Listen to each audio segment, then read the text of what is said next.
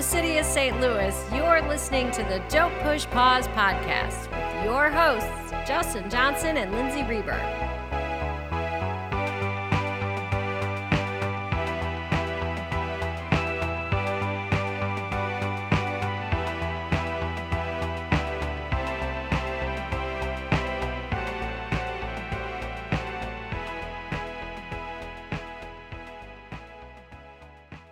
Welcome to season 3 Oh my God. of Don't Push Pause.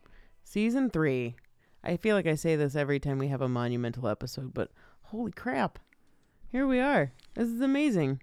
It's pretty exciting, and I feel like we really took some time in our break to kind of work out some of the movies that we're going to be doing in the next 4 or 5 months, and I'm pretty excited about the movies that we're going to be doing and talking about, and I feel like everyone who, if you've been listening to us, you're going to be pleasantly surprised what's coming down the line.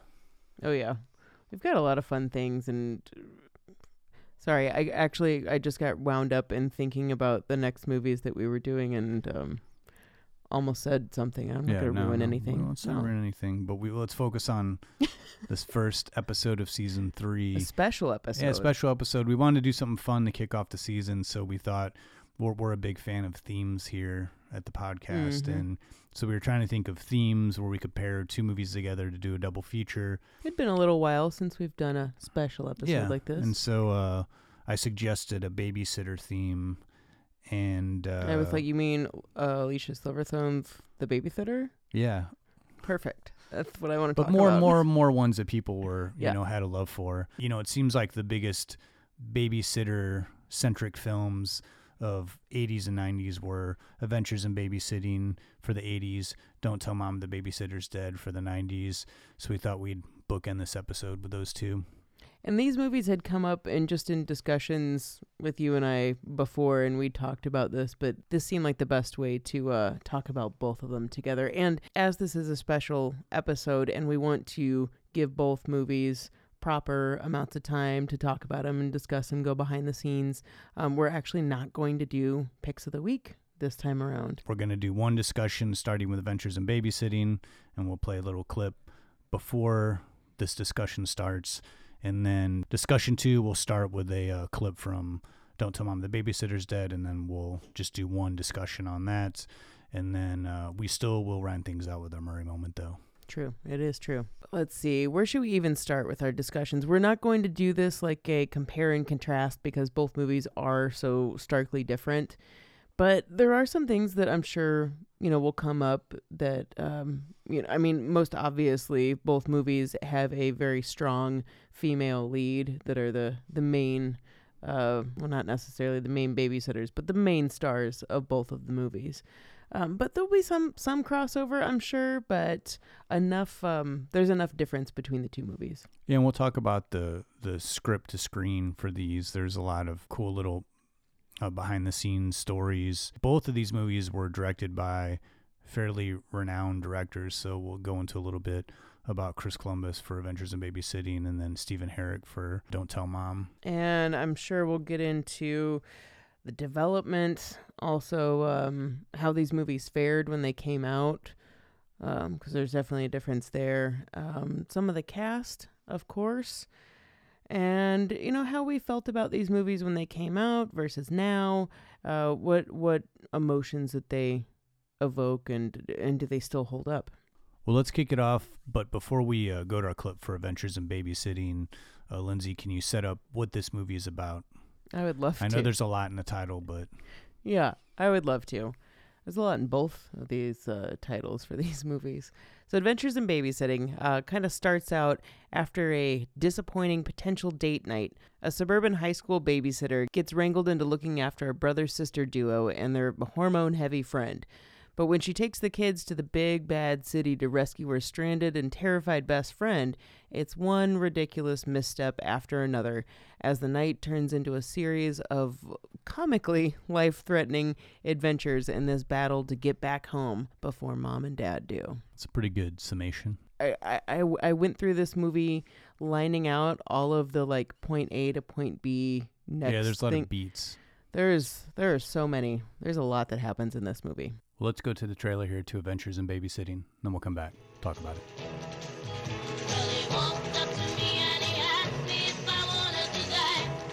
Meet Chris Parker.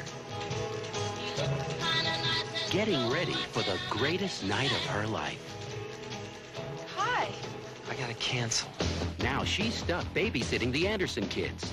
Sarah, Mom got Chris to babysit for me. Chris? her brother Brad, Oh my... his best friend Daryl, Who is this kid? Stray dog. Take good care of my baby. I'll guard her with my life. what could possibly go wrong. Chris, I'm in trouble. Hang up and sit down. I'll be there in half an hour.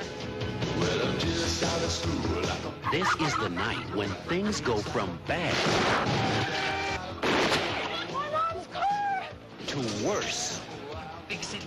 Scum sucker. To ridiculous. Wanna go to bed? Hey, I like danger. You should try babysitting. And this is only the beginning. Your friend is dead. Chris can handle it. Sarah's probably hanging from the rafters by now. Sarah, hold on! I'm still in control here. You could say they were having a bad night Any problems? No, not really. if they weren't having such a good time. Adventures in Babysitting. Think your parents will ever ask me to babysit again? If they do, I'd ask them for $1 more an hour. So there's so many shows and movies nowadays where teenagers are the main actors, but there is enough in the material where, you know, grown-ups would want to sit through it. In the 80s, that wasn't so much a case. You know, there were movies that had teenagers that were pretty juvenile. There were kids shows or kids movies, and there was only a handful that really kind of stood out where I think they were geared toward kids, but an adult would have a good time watching them. I think Adventures in Babysitting was definitely one of those movies. This came out in 1987, very much is like a kid's adventure movie, but there's enough content, I think, going on, and there's enough intelligence where it doesn't feel like a throwaway, like, teenage comedy. Like the whole family could gather around and sit down and enjoy this movie. Aside from like a few things here and there kind of stands, you know, we always, when you're watching a movie from the 80s, you know, we've said this numerous times in many episodes where it's just like, is this going to be a real cringy movie to sit through? But this one, there are a few unforgivable things, but for the most part, this kind of, I feel like it is still, you could watch this in a group today and it wouldn't be groans from the audience. Yeah, I mean, as far as that goes, I feel like those moments, it's just the homo line. There's a lot wrong with that, and I think even the writer totally regrets that part. But I think in general... all the villainous people in Chicago are African-American. Not all of the carjacker people. Not all of them. I mean, if anything, as far as race goes, I feel like this movie, instead of segregating, it was like showing races interacting, and primarily just white and black races. I will say that's true. Yeah. It was really only white and black. I don't think there's really any. Yeah, if they would have race. went to the city of Chicago and it was like only white people down there, it would have been like, wait a minute, this is weird. If anything, it is kind of interesting noting that there's not really, even though there is a lot of cross culture in this movie, it's not something that's you and I talked about this, that sometimes it feels a little cringeworthy at times, but it's not something that's offensive necessarily. Yeah. I mean, for me, it's more like personal things, you know. It's Yeah. like the sort of like white people singing the blues. So getting back to like kind of the audience or the feel of this movie, that Adventures in Babysitting is very much a general type audience. I don't feel like it is targeting definitely a younger demographic, sure, because it stars kids, but parents, kids, and it's very non-gendered. I don't think that even by having babysitting in the title, I think you might think it, you know, angles more towards a female persuasion, but it doesn't really. I feel like it's pretty equal on that. It's just very general across the board. When this is a movie too, I think that delivers in its title. I mean, if you're putting adventure in the title of your film, Better be a damn adventure, man. You really need to have. You really need something to happen. I do like the format of this movie, which was something that a lot of movies did in the sort of like mid to late 70s, where something all takes place in one day or one evening. Those movies usually consisted of a group of characters, like Car Wash or American Graffiti, where it kind of cut back and forth between all these different characters like throughout their day.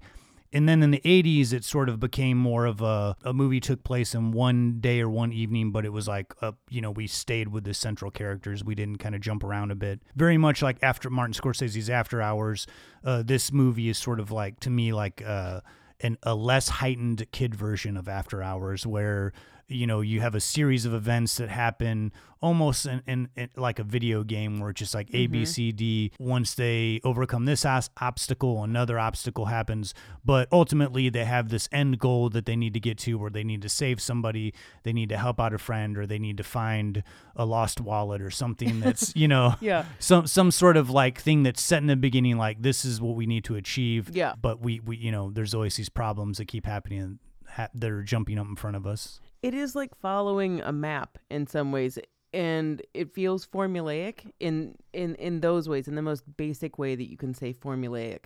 But the creativity that is within that, I think, is what makes this movie stand out. It is not boring. Maybe there's like a part or two that lags, but it's not a boring movie. I can legit say I remember like first watching this, and even now, because there's so much that happens in it, there sometimes I'm like, wait, what happens next? Oh yeah, that's that part where they like go on this like wacky thing, or they end up in the bowels of Chicago. There's so much that happens that sometimes you even forget about a certain part. Another thing, because you're saying that this is formulaic in a way that, there's these certain parameters. Point A to point B. Point A to point B. Yeah. Road trip movies did this a lot too, where, there's certain things where they got to hit, they got to stop at the gas station, and there's the wacky gas station guy.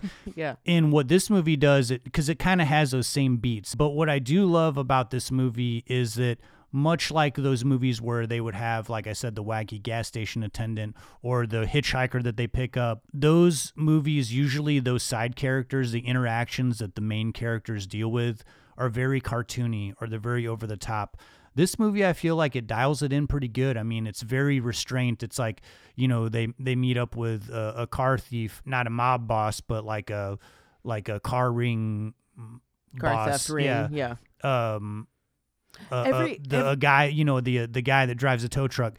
There's when they have these small scenes with these characters, the characters seem very human and genuine. They don't seem these like over the top, like burr, burr, burr, like what I feel like a lot of movies do, where that can grow kind of tiring, because your main characters are humanized and seem very real, but then all the people that they interact with seem like cartoon characters. And usually something like that is done to make you identify with the main characters, to be able to follow them on their journey. What happens in all of these different vignettes is that, so the kids happen to get carjacked at the wrong moment, or they get into a car to hide out from this violent thing that's going on, and they happen to get into a car that's being stolen at that time. And then, then that takes them to the next point. All of the things, as wacky and unbelievable as they all are, it all makes sense within the reality of this awful, unfortunate night that they just keep seeming to have. There's nothing that happens that you're like, okay, well, that's the part that doesn't work in here. It's like, no, actually, if we're working within this world where nothing's working out for this babysitter, and she is just having the worst night and needs to retire after this day, it all makes sense to me. And speaking of that babysitter, should we move on to the cast? Yeah, I think you have a good spread here of characters. We've got Elizabeth Shue is the main lead character, is the babysitter. We have Anthony Rapp, who plays the best friend, next door neighbor, who is the friend of Keith Coogan, who plays the older brother, and then who has kind of a crush on Elizabeth Shue, the babysitter character. And Maya Bruton is the younger sister who has a obsession or a love, admiration for DC Comics Marvel. For You're about to get I a know. lot of actuallys out there. I wasn't a comic book kid. Sorry. There was just a guy that walked down the stairs like, he just like wandered in like, did you just say actually, DC Comics for Marvel? I'm gonna go ahead and fit in on this podcast now. You're But kicked off. Yeah, for the younger sister wildly having a obsession with Thor, which at the time I think they were trying to get Spider-Man or like There were a few. They were trying to get a Yeah. fairly known. Now Thor is like wildly known, Well, but at the time they were the I think it was like Marvel said, we'll give you like a lesser known, we'll give you the rights to use Because they'd used him a little bit, and they were just kind of like, go ahead and do whatever you want with Thor. But I think it's a really clever move Yeah. because you have, you don't have the young sister being into Barbie dolls and Barbies, stuff, yeah. and she's, her brother's a little effeminate, so it's like I think it's like a nice contrast. Isn't it funny? Like, I mean, just if we're looking at like gender role type of thing, the brother is, or I mean, she's more of a tomboy, and you've got the older brother that's like kind of lovelorn and googly eyed over the hot babysitter, who is really cool. And this movie rides on Elizabeth Shue's shoulders, and she was certainly not a stranger to movies. This wasn't her first rodeo, but if this didn't have such a solid, dependable person to head this movie, I could see it not doing the best, actually. Yeah, I think you really have to care about her, and you have to also believe that she truly cares about these kids. And that's something that I think throughout the movie there, we see that relationship develop even more. We see that, she's well aware that, I need to focus, I need to stay in charge. Some of the funniest moments are when she has those times.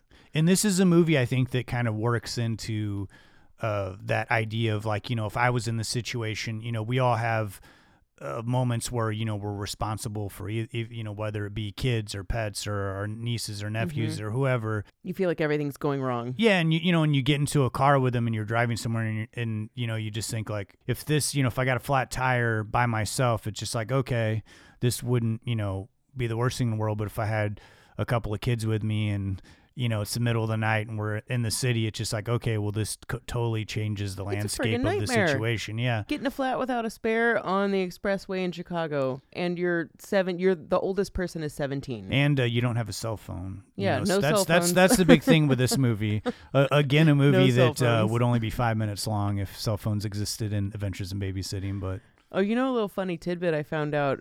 So as we said, the Keith Coogan character of Brad has a crush on Chris the babysitter, and it's kind of like a subplot throughout the whole movie. Fun fact is that, I mean, who wouldn't have a crush on Elizabeth Shue? But he really did try to like ask her out on a date, and when he does that in the movie, he said that is exactly what she did to him in real life. The laugh that she did, he was like, and it just like shattered me. But when you do see towards the end of the movie, when he finally kind of relents on his crush, the possessiveness, because it's not necessarily like a happy thing. He's just like, well, I'm not going to get the girl.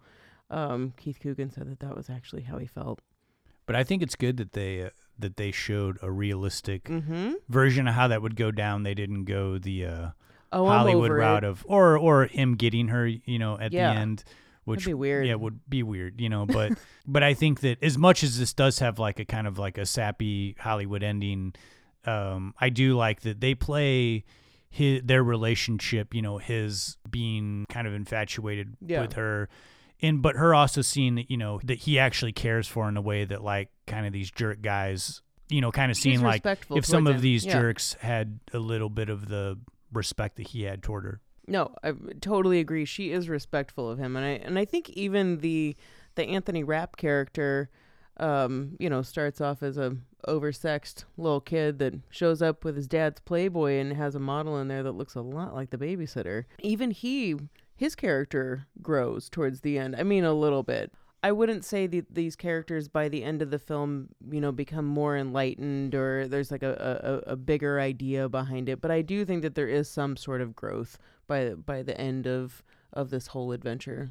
Anthony Rapp in this, to me, as annoying as he is, to me, he's like the most realistic character of people that I knew when I was 14 or 15. In the scene where the tire blows out and everyone's all freaked out and he's just like laughing his head off. I want to punch him straight in the face. But his reaction to that scene is like so realistic to like 15-year-old boys. What a kid would do. Yes. Yeah. Every time his catchphrase in the movie is, "You think?"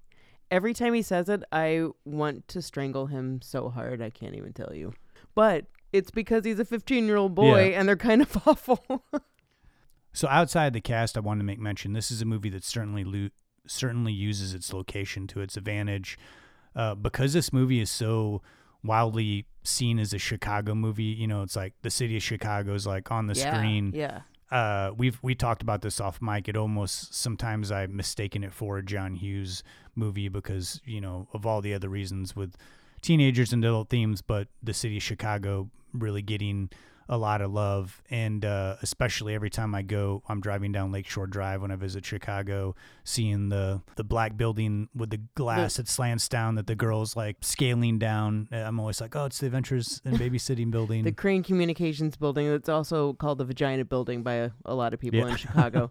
And also a fun fact too about this movie is that a lot of it was filmed in Toronto, and in order to match weather, because there was a little bit more snow, if you can believe that, than in I can believe that, in Toronto than Chicago. They had to melt a lot of the snow to match what the sets would look like in Chicago. But yeah, filmed in Chicago and Toronto, even though it looks like it's all Chicago. No, I would have never known. I know. So many movies shot in Toronto too. Canada. Canada double for Chicago or New York. So many. And there's a lot of Chicago blues that's inserted into here, and that was directly from Chris Columbus. That wasn't necessarily directly from the screenwriter David Simpkins, but Chris Columbus was super adamant about adding that in, adding the music aspect, and it is like throughout the soundtrack to what happens. I mean, when the kids go into the blues bar, you can't leave without singing the blues. That whole scene, that was not David Simpkins. That was straight up Chris Columbus that said, I don't care how you do it, dude, make this scene happen. And that is probably one of the more memorable scenes in the movie. Mm-hmm. And just to talk a little bit about Chris Columbus, this was his directorial debut, but he'd already really kind of become a well-known writer in Hollywood, writing The Goonies and Gremlins to, you know, huge box office hits that are really well-known today. But pretty huge, you know, film debut by a director. And then, I mean, the guy's just had like an enormously successful career with hits like Home Alone, Mrs. Doubtfire, if you like that movie, you know, Stepmom, you know. Oh, I like Stepmom. Did several. I'm a big Stepmom fan. Yeah. But yeah, did you know, had a wildly successful career. He did a couple of the Harry Potter movies. You know, he chose to do Adventures in Babysitting as his directorial debut because it seemed small enough scale, which to me, this movie doesn't really seems like a lot of production work and a lot of moving parts, and that he thought that this was small enough scale. I guess because when you're coming off of like bigger like Goonies, or when you've spent the first part of your career working with Steven Spielberg, this probably seemed like a low budget movie. Like, so this is like an indie flick, right? Yeah. Do you have anything else did you want to talk about the writer for a minute, or? I mean, other than it really seemed like this was a work of passion. It wasn't an idea that was really fleshed out a lot. There was a general idea, and it was kind of written fast, and it wasn't necessarily perfect, but the idea was there, and I think a lot of love really went behind this. Once Deborah Hill and Linda Obst were kind of like shopping it around, that it just kind of, everything just kind of fell into place. And it seemed like if it weren't for the love of the script and appreciation for that it really wouldn't have gone necessarily anywhere. And there were a lot of casting choices before we've settled on who we have in the movie. Phoebe Cates. Did you read that? Phoebe Cates was up for Elizabeth Shue's part. You know, I mean, I could see her as the main lead. I don't hate anything with Phoebe Cates in it, but Elizabeth Shue really does nail this. But there were a lot of people too that Paramount was considering just because they had deals with already like I think Bette Midler was someone, just because they had like a picture deal with her. Cher, it's like these would have been, those are wacky, too many reworkings for the script. But just the way that this kind of all came together seemed to be really a work of love. In this movie, it was like a modest hit. It wasn't like a huge success. But it was a movie, much like many movies, gained a huge following when they hit VHS. And I will give it to this movie. I love the poster to this. I think it's like so an good. iconically, back when they like really put some love into some posters. Back when it wasn't just a Photoshop gigantic picture of the actor's face with their name. Back when they like did hand painted posters of the characters, and it was like it's just such a great poster of them like hanging on the side of the building, and the little girl with her Thor hat has got her arms around the neck of, they're hanging on the rope. And it's got a very like Indiana Jones, that I almost feel like they were kind of borrowing from that aesthetic a little bit, like many movies did, for their movie posters. But yeah, it's did okay at the box office, but I think like became wildly seen on cable and VHS. And whenever we do an episode, we always ask people, we're casually talking like, oh, we're about to record this movie or this movie, and I'm always surprised if people are going to say like, oh, I love that movie. But this is definitely one that garnered a lot of fanfare, where people were like, oh yeah, I grew up on this. And then for myself, this is one that I saw many, many times on television. I mean, I think it still holds up. I think it's a movie that wouldn't bore modern kids today. Quick couple shout outs to some faces you might be familiar with. There's Vincent D'Onofrio, who's Thor, who has a small part in this. I always liked Penelope Ann Miller growing up. And then Bradley Whitford, who's certainly gone on to have a much bigger career than the part that he does in this movie. He plays Chris, the babysitter's jerk of a boyfriend that in the beginning stands her up for the date that she's really excited about and getting ready for. And he was concerned, because this was kind of at the beginning of his career, that he kept getting these parts of like the a-holes, in every movie. And I mean, not to be whatever, but Bradley Whitford, you looked like one in the 80s, dude. You did. You look like you did. He still kind of plays like a-hole characters, yeah. You're good at it. I mean, good for you, man. But he was kind of worried that this was going to pigeonhole him at the time. And I think he said something to his agent, and he was like, am I just going to get these parts for the rest of my life? Like, is this going to damage my career? And his agent responded, dude, you don't have a career, so take what you're going to get. And he's made a bigger career out of it now. Like, good for you, man. So let's shift on into the 90s. We'll close it up there on Adventures in Babysitting. Only 3 years ahead, really. Yeah, not too much time, but I feel like the vibe, the tone, and the look of Don't Tell Mom the Babysitter's Dead is so much different. I think it did a really good job, even though it came out in 91, of like kind of shedding the 80s off of it and really kind of trying to gain its own look and gain its own momentum for an early 90s film. But can you give us, before we go to a clip here, can you give us a summary of Don't Tell Mom the Babysitter's Dead? There's so much in that title. It's such a long and, descriptive title. There's even a story behind the title. Yeah, it's crazy. And I love that title. Yeah, I do too.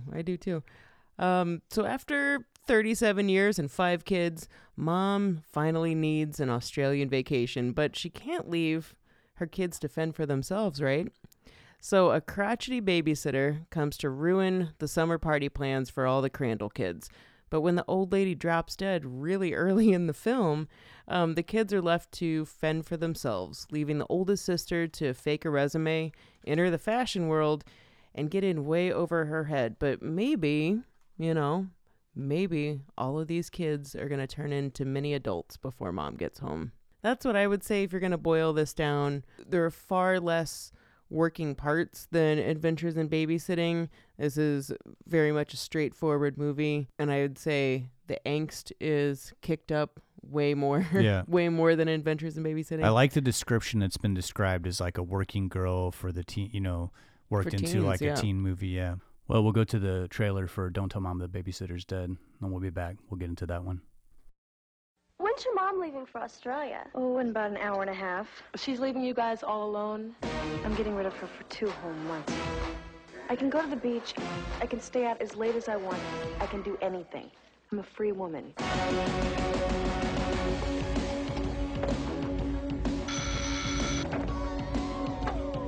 Hi. Hello to you. I'm Mrs. Jurak. I'm a babysitter. What? All right, you little maggots, now line up. Are you serious? I'll make your summer a living. Ow! Hey! TV rots your brain. It's time we let her know the rules. Yeah, we outnumber her. Let's kick some butt. Mrs. Sturak! Miss Sturak? Oh, my God. She died in her sleep. They'll probably blame us. Hey, be careful. I got her. No, I mean my skateboard. Don't Tell Mom the Babysitter's Dead. Rock and roll! Now, Christina Applegate and her brother What? bounce back for a summer with How's my baby? no rules, In your dreams, babe. no curfews, no nagging, no pulse. Oh, how you doing, Mom? No, Mrs. Jurak's not here. She went to the yarn store. So, what do you guys want for breakfast? Cheese omelet. SpaghettiOs. Breakfast is served. Mow the lawn today, and don't forget to do the dishes, okay? Dishes are done, man. Don't Tell Mom the Babysitter's Dead.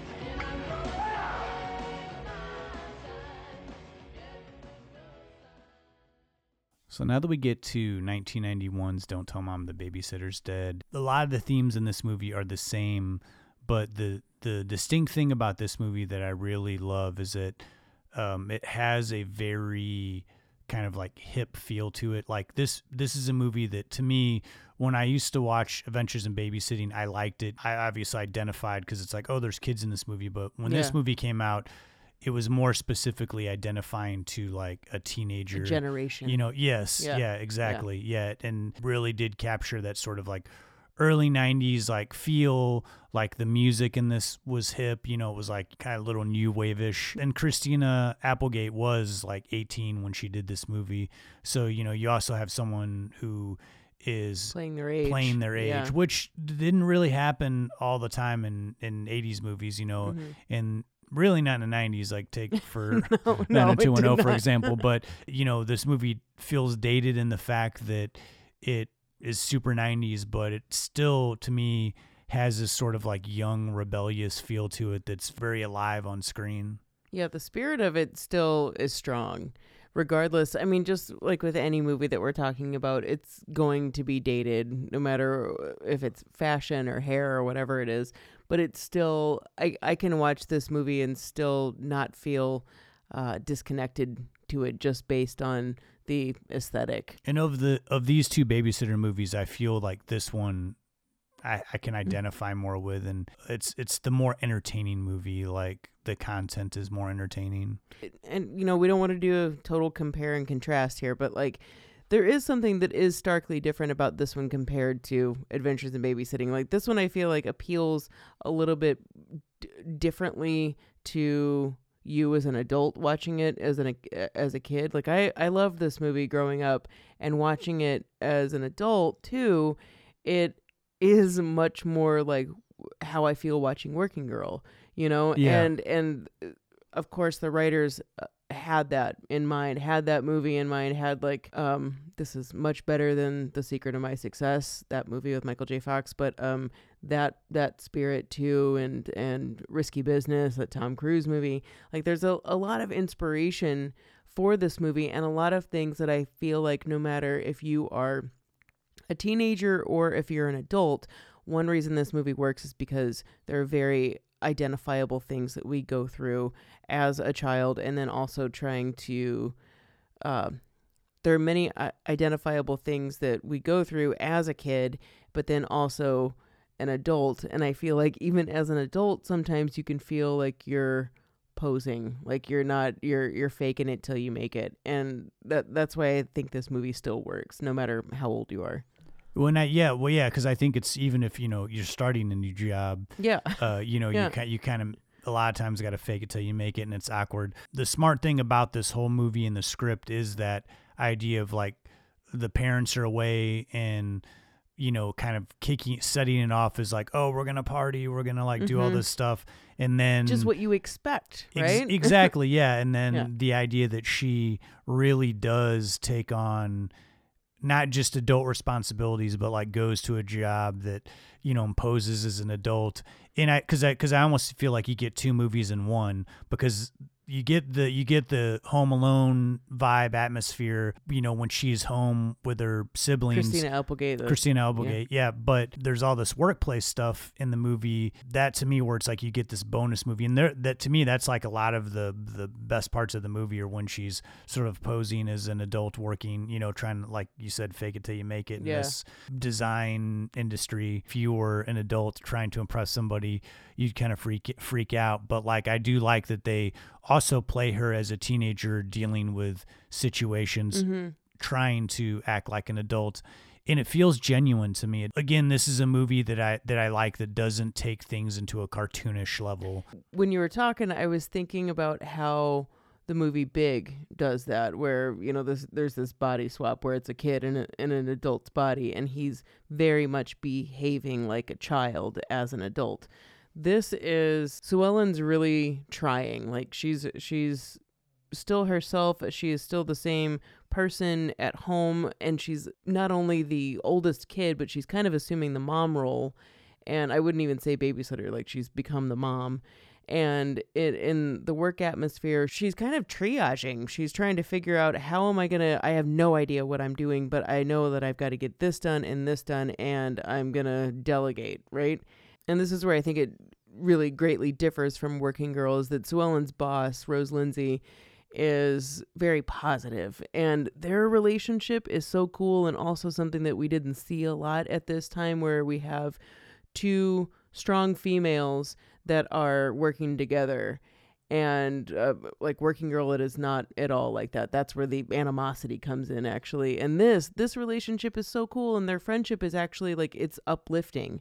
And this movie could have where there is a lot of angst and there is a lot of like 90s kind of like rebellion. There is a hardcore like positive backbone of positivity, I think, in this movie. Yeah, I think it was something that was like really refreshing for cinema. It's easy to forget what the state of cinema was in like late 80s, early 90s, where you have a female lead in two females that have like a positive relationship on screen, because this movie also sidesteps, generally in movies in this time period, you'd have two females pitted against each other, and and Sue Ellen does have an arch nemesis, but it's like a subplot. But what's great about it is that even though she does, Sue Ellen, Christina Applegate's character, never really sees her as like an adversary. She's just like, I don't know, she just has it out for me. But they're not battling it out with each other. It's just like one person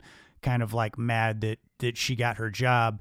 But because in another movie, I feel like they'd be going head to head, and that would be like the big. That's a really good point. So it's like, so I think it's nice. It sidesteps. That's what is great about this movie, is it did promote like a positive atmosphere, and it also too what I appreciate about the script is that there isn't this sort of middle part of the movie where she's like almost found out or anything. It's like it kind of like unwinds at the very end and in the climax, but there's not this like middle part that's sort of meandering. I mean, this movie to me is like pretty tight. The only thing that I would say that like is off-putting to me in a rewatch of this movie is like kind of how mean-spirited the kids are.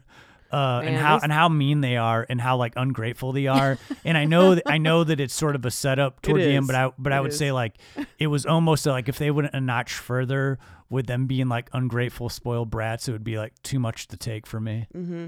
it's funny you saying that, because while I do agree with it, one thing that I have noticed every time in watching this, whether it's at the beginning and the kids coming together over their, look, this babysitter cannot get away with treating us like shit. Like, we're gonna form together and we're gonna tell her we're not gonna take this. Whether it is family bonding over that, or it's family bonding saying, look, maybe this isn't the best decision in the world by leaving our dead babysitter on the doorstep of a mortuary, but we don't want mom to come home, so let's make this work, no matter how it is. They come together again, and yes, they have all of these terrible, bratty, stealing money moments that are positively, like, every time I've seen this movie a billion times, every time the entertainment center thing, I'm just like, and Sue Ellen's like, you've spent $3,000. Like, I want to barf. It's so anxiety provoking. But then the coming together at the end and how they are all loving siblings, that is another thing that we don't really see in movies. Like, they have these bratty moments, but there are multiple times where they come together. Yeah. And another thing too is that they all love their mom. The only thing that's like ever crappy that comes up is a half mention of, we don't want to call dad doesn't care. Like, there is this, not weird, but like the only negative thing is said about a character that we don't see, and we know that dad is not a factor in their life, but they have a loving base of a family, and it's not necessarily something that you saw all the time in a PG-13 movie. There's very little time setting up the family, but it's enough to give you, like, you know, a relatable glimpse into like single parent family, and also like a single parent family with multiple, you know, kids, not just like one or two. Yeah. I wanted to talk a little bit about the script here, because there was quite a few changes that were required of the screenwriters from the studio. This was their first screenplay, and the studio offered a lot of notes. And I know we do a lot of research from behind the scenes stuff, and, you know, a lot of times you find out about the studio interfering with a writer's vision or a director's vision. Upon kind of reading some of the behind the scenes with the writers of the film, the studio really offered a lot of notes. They wanted them to make a lot of changes. And I got to say, every single thing that the studio wanted them to change that's in the movie, I think is like for the better.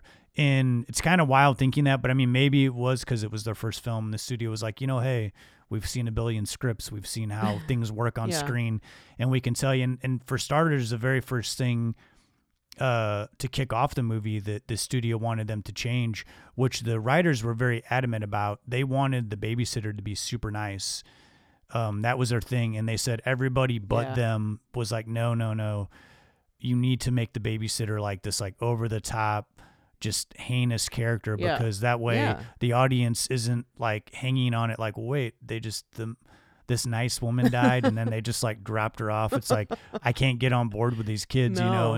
And I think that's totally true. I mean, I feel like if she was this like very sweet old lady, you know, and no one wants to see that. It would go into like morose territory. But one of the other, I think, big changes was the studio really wanted them to identify the place that Sue Ellen was going to get the job at and really make that be a bigger part of the movie, which the original script was more about her being at home with the kids, and the place that Sue Ellen worked was very nondescript. That was like changed to like build up like what she did and make the interaction smarter, make Sue Ellen's character smarter, especially with the petty cash. They wanted that to be more, her to be smarter about it, like shifting the party that they were going to throw to their house to kind of compensate for her spending the petty cash, which she would have gotten fired for. Yeah. I really think that's great, because to me, those are all the things that make her, you know, you're kind of rooting for her,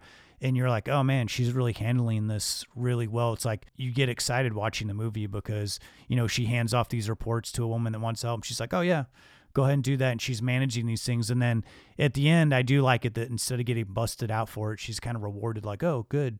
It's good that you, you know, delegating. You're delegating, you know. And to me, it makes the movie flow and it makes you stay into it. And you're more invested because this world that she works in makes it a little more interesting. You kind of know what's going on. I think that if it was all like nondescript and she just worked at like this like kind of bland company and they were like saying stuff that you didn't, you know, just jargon that you didn't know, it would be I don't know. I don't think I would have cared much about the character or like the situations that she was in.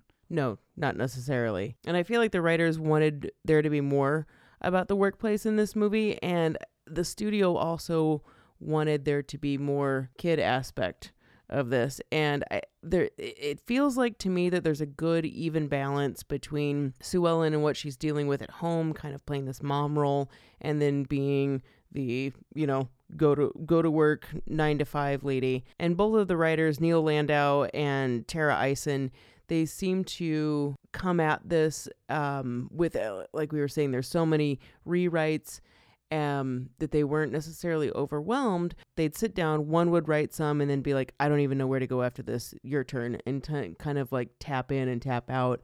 And, eventually we have what we see on screen, and I feel like that they wanted it to be a little bit more highbrow, I think, than what it ended up being. But I don't think that that's saying that they're unhappy with how it ended up.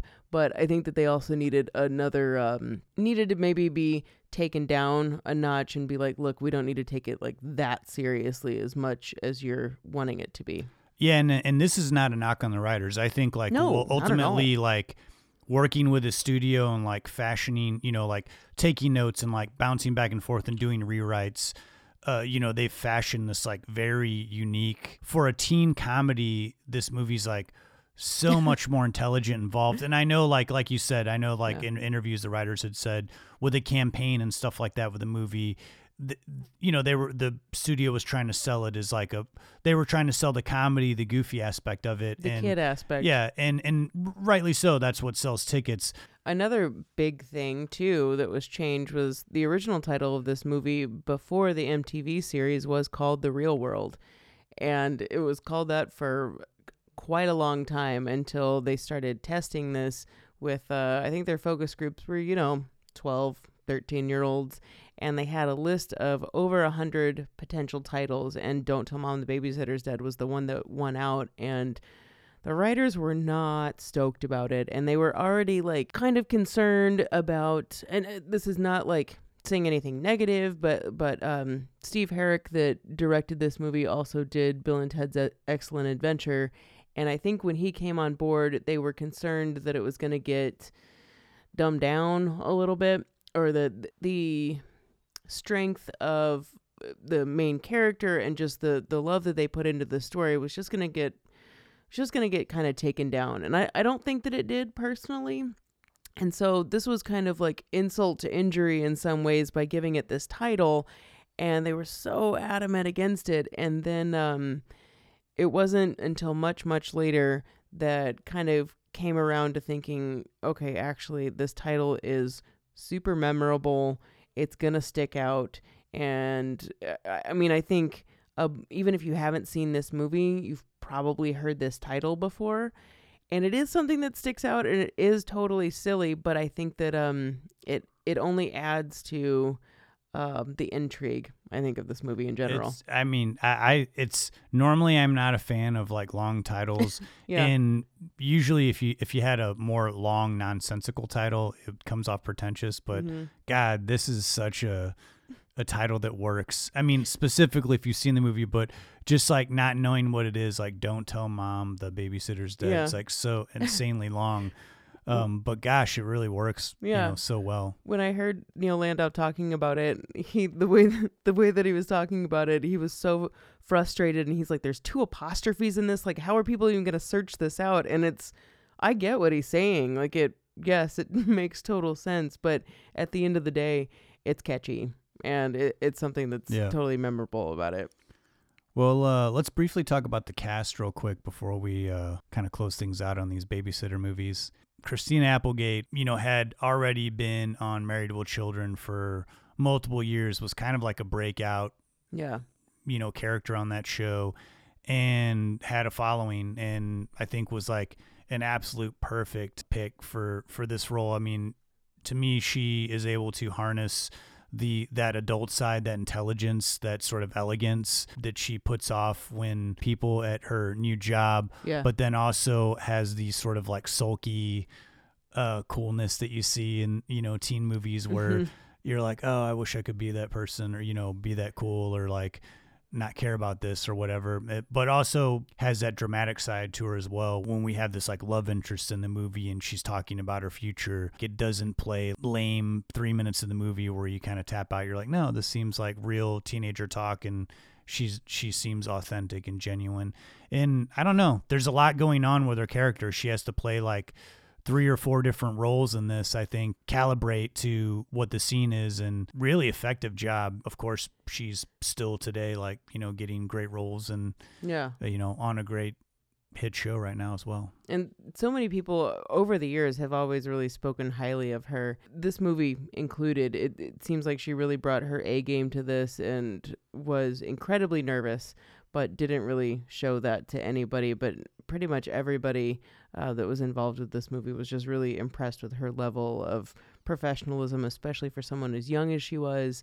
And I mean, but she'd also been on Married with Children, so it's like the woman was used to staying on a schedule, but doing this, I can't imagine being her age and you are the focus. And, you know, like Elizabeth Shue, but she had also done films, plenty of films before Adventures in Babysitting. Like, this movie relied on Christina Applegate, like, carrying it. Someone being able to play a teenager, but then looking like an adult, yet a teenager, wearing, you know, this big pantsuit and shoulder pads, but still passing in an adult world. Like, that's a lot to work through and not be some type of just, you know, a movie that you can brush off and forget about. To be 18 and, like you said, this movie's about you, that you're the main star of this. For young actors, there may be some like arrogance that comes with that, or like, but interviews with Christina Applegate, I mean, she said, like, you know, when she did this movie, she was just like, I was like just trying to do a good performance. Like, I showed up on time. She was like, there were production assistants that were there 4 hours earlier than me, and like, no one person is more important than anyone else on set. Anytime I read that about an actor, like, that, you know, it's they like acknowledge other people's hard work, you know, respect other people on the set. I'm here to be professional and respectful, and then give the best performance that makes this movie work. And just her reading that, you know, I was just like, yeah, I can see, you know, those are the actors that work late in their careers because people want to work with, you know, people want to work with people who are respectful and show up and are also extremely talented. So obviously we love Christina Applegate. Yes. Another favorite of mine, there's so many people in this to talk about, but Joanna Cassidy, who plays her boss, Rose Lindsay, is probably like my second favorite. She's just so overwhelmingly positive and just glowing the whole movie. But their relationship, like I already said, is one of my favorite things about it. And that Joanna Cassidy had been around for a while, she really tried to help ease any nerves that Christina Applegate had. But they, you know, had more than a few bonding moments during the movie. But, you know, just like everybody else, was just really impressed with Applegate's level of professionalism. And all of the kids in this movie, we already talked about Keith Coogan, who was in Adventures in Babysitting. He plays the stoner brother. Until I started watching these when we were getting ready for the episode a couple weeks ago. I had forgotten, like, oh, he's the brother in both of these movies. You know. Fun, playing wildly different, totally, you know, roles. Totally. The funny thing about his role in this was that he said that when he went in for this audition, he felt like he bombed, like it just did not work out. And he left and he like walked out of the building and just like was not feeling cool about it. And just happened that he said, just I don't know if this was an exaggeration or not, but just recently, before, like a few weeks before, he and a friend had been coming up with these stoner characters that came up with a like cooking show, and had, you know, had outfits, like had really perfected this like stoner, you know, bro, like type of character. And he went out to his car, got his outfit that he and his friend had been doing, and went back into the audition after it was over in character, and just like blew him away and was like, okay, you've got the part. You're right. It wasn't awesome when you were in here before, but now you nailed it. And the whole like kind of gender role reversal with Keith Coogan's older brother character with Christina Applegate, you know, him being kind of like the stay-at-home dad and she's the working mom. that was something too that we didn't really see in movies at this time, especially with kids that are this age. But their relationship is very, I mean, obviously brother and sister, but there is this like kind of weird, like disgruntled, like husband-wife relationship that forms, but it's not like something weird.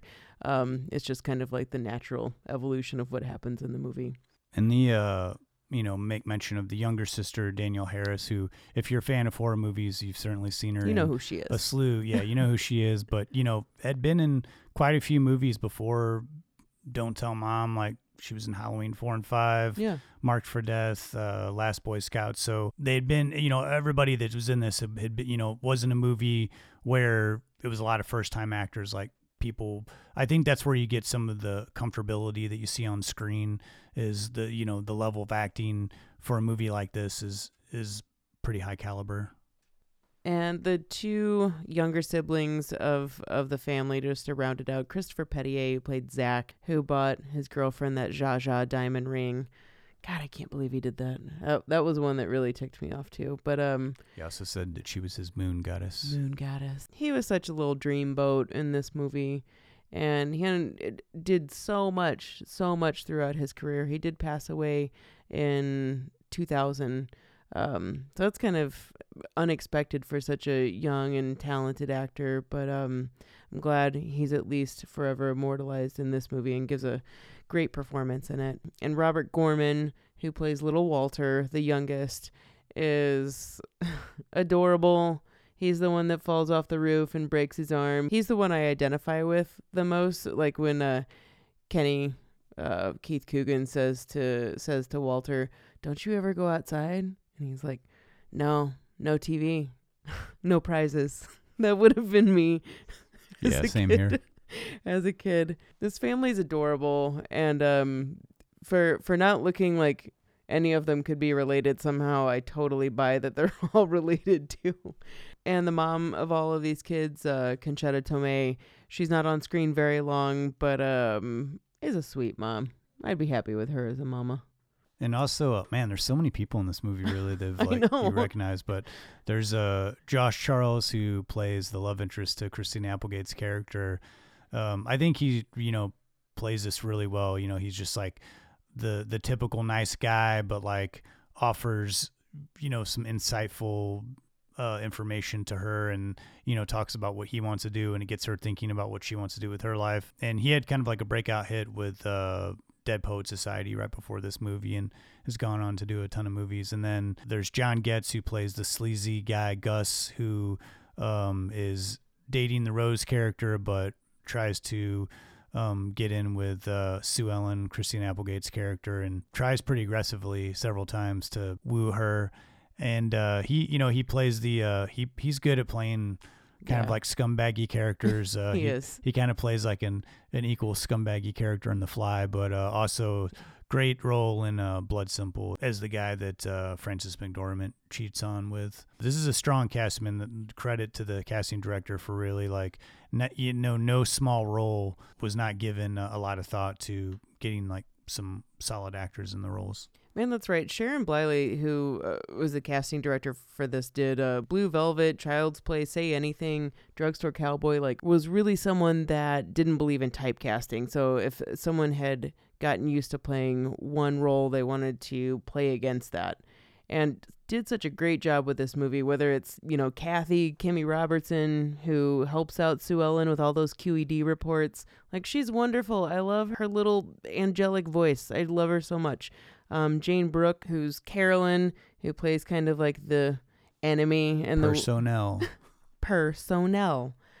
Is she hot because she's such a bitch, or is it just because she's hot? I don't know, but I love Carolyn so much. She and her dimples. Probably, and I can't not talk about it. The most obvious thing, if you know this podcast, you know me, I love me some X-Files.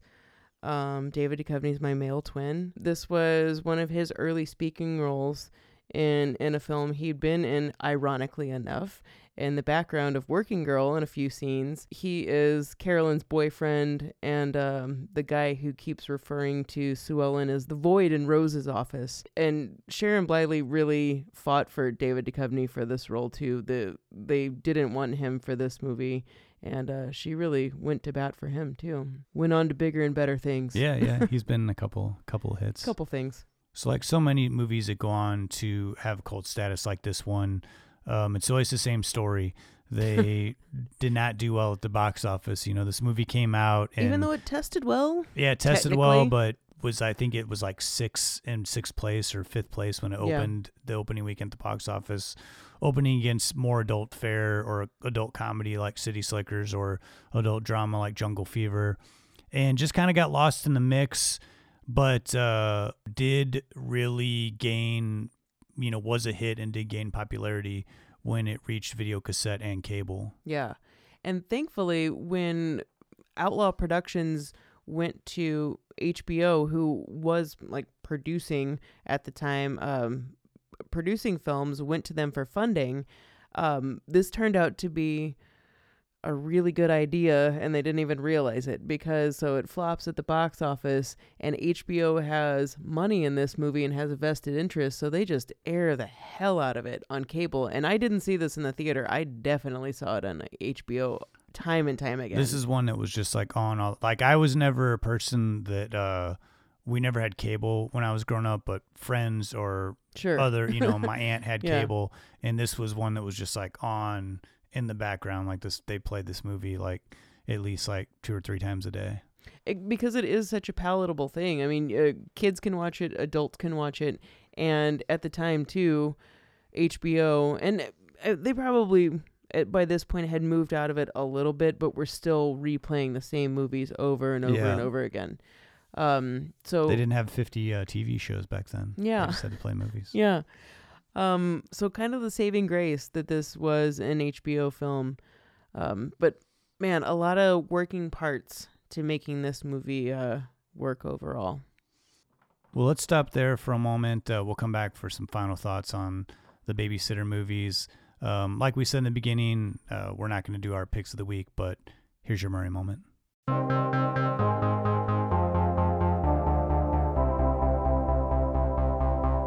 Chicks dig me because I rarely wear underwear, and when I do, it's usually something unusual. I think I need a root canal. I'm sure I need a long, slow root canal. You gonna come and shake my monkey tree again? Oh, what does that old queen know? She didn't even chill. Hey, this is so scrumptious. Is this hand shut? The flowing robes, the grace, all striking. That was fun.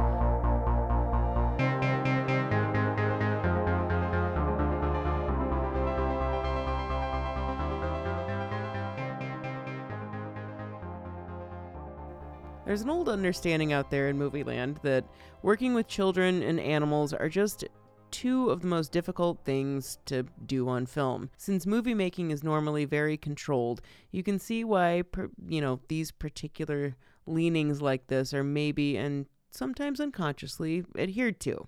And historically, Billy's not the most eager to make movies with kids involved. If you remember back in episode 6, Weird Science, he gave quite a little bit of grief to a baby-faced pre-Gremlin star Zach Galligan when they made the Tom Schiller film Nothing Lasts Forever.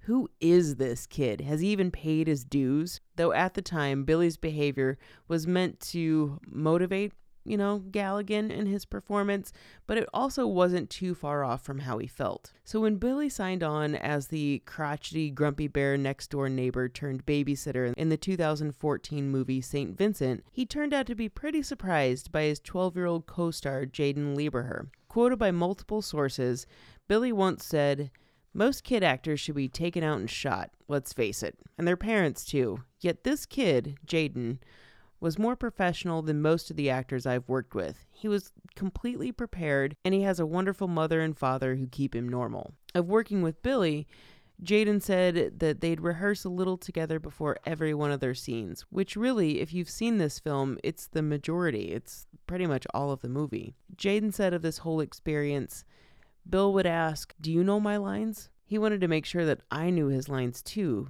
making sure that I knew everything.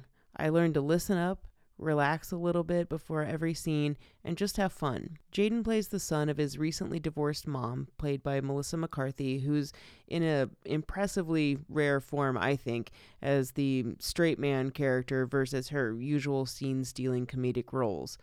Working long hours, mom needs a babysitter. Billy's a lonely, retired, but closetedly caring soul with a gambling problem who realizes he can make a quick buck by babysitting. The relationship that forms between Jaden and Billy's characters is so strangely believable, and I really attribute that to both actors being able to roll with the punches. And despite their 50-plus year age difference, they act as equals and really as buddies the whole movie.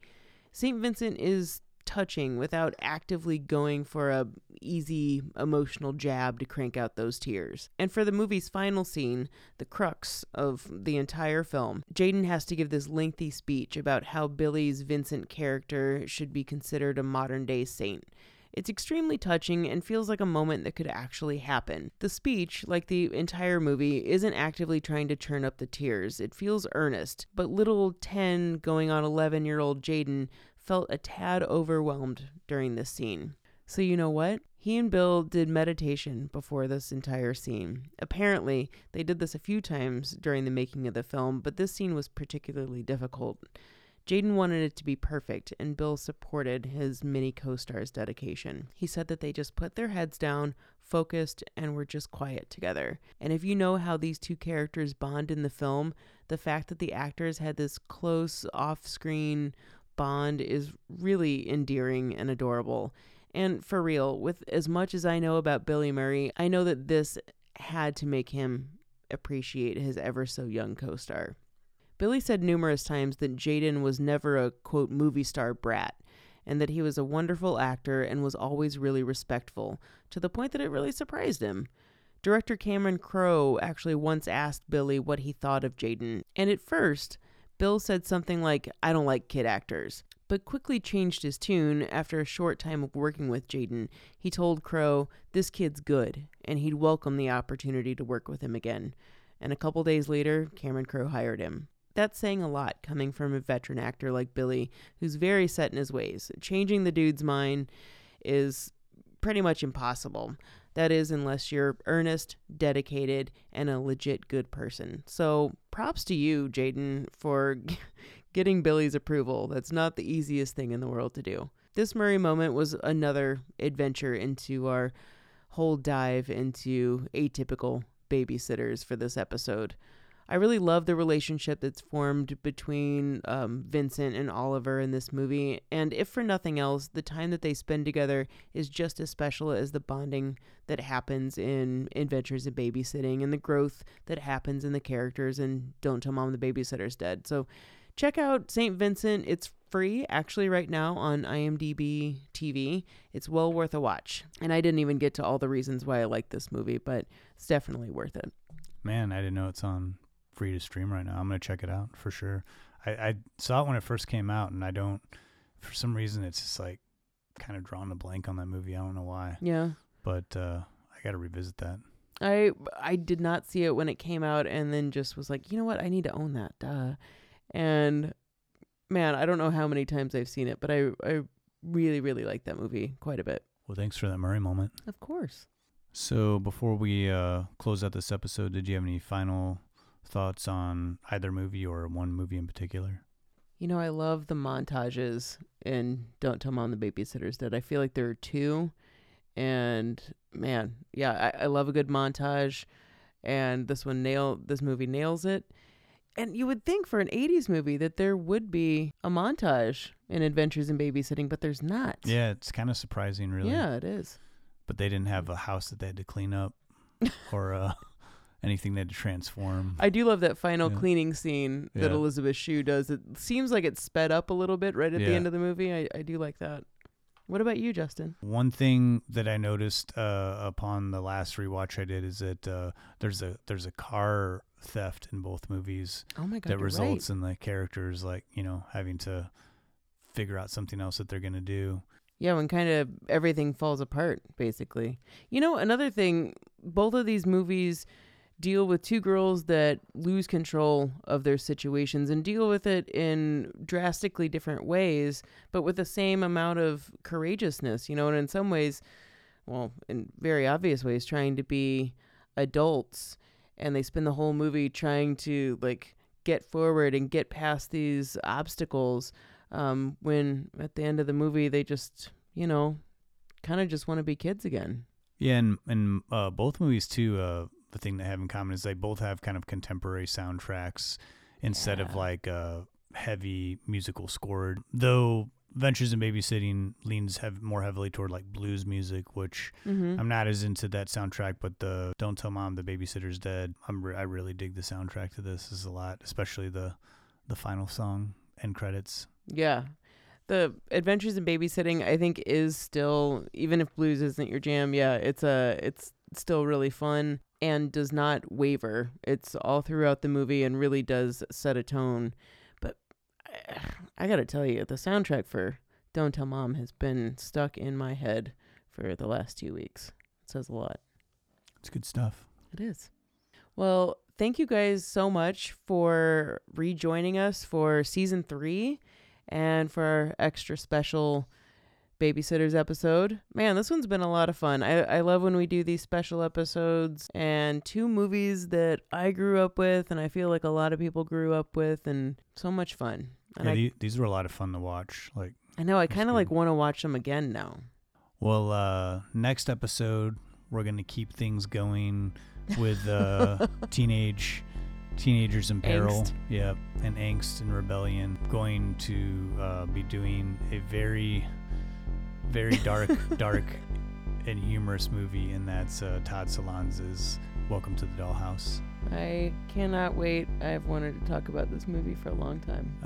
Same thing too. This is a movie that we've talked about doing. We're should we do it? But I feel I put a little post on Facebook not too long ago, and quite a few people, oh yeah, this movie's good stuff. So once you know Wiener Dog, yeah, you never be able to forget her. Yeah.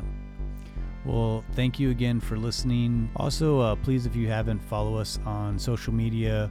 We're on Instagram, Twitter, Facebook, and YouTube. You can subscribe to our YouTube channel. You can see old episodes there. You can also see them archived on our website at don'tpushpausepodcast.com. There, we also have a merch store where we've got merchandise for the podcast and other goodies. All that money helps us to create a bigger and better podcast. If you want to contact us for any reason whatsoever, please reach us at don'tpushpausepodcast@gmail.com. We always love hearing from people. But until next time, I'm Justin Johnson. And I'm Lindsay Reaper. Thanks so much for listening. Thank you guys.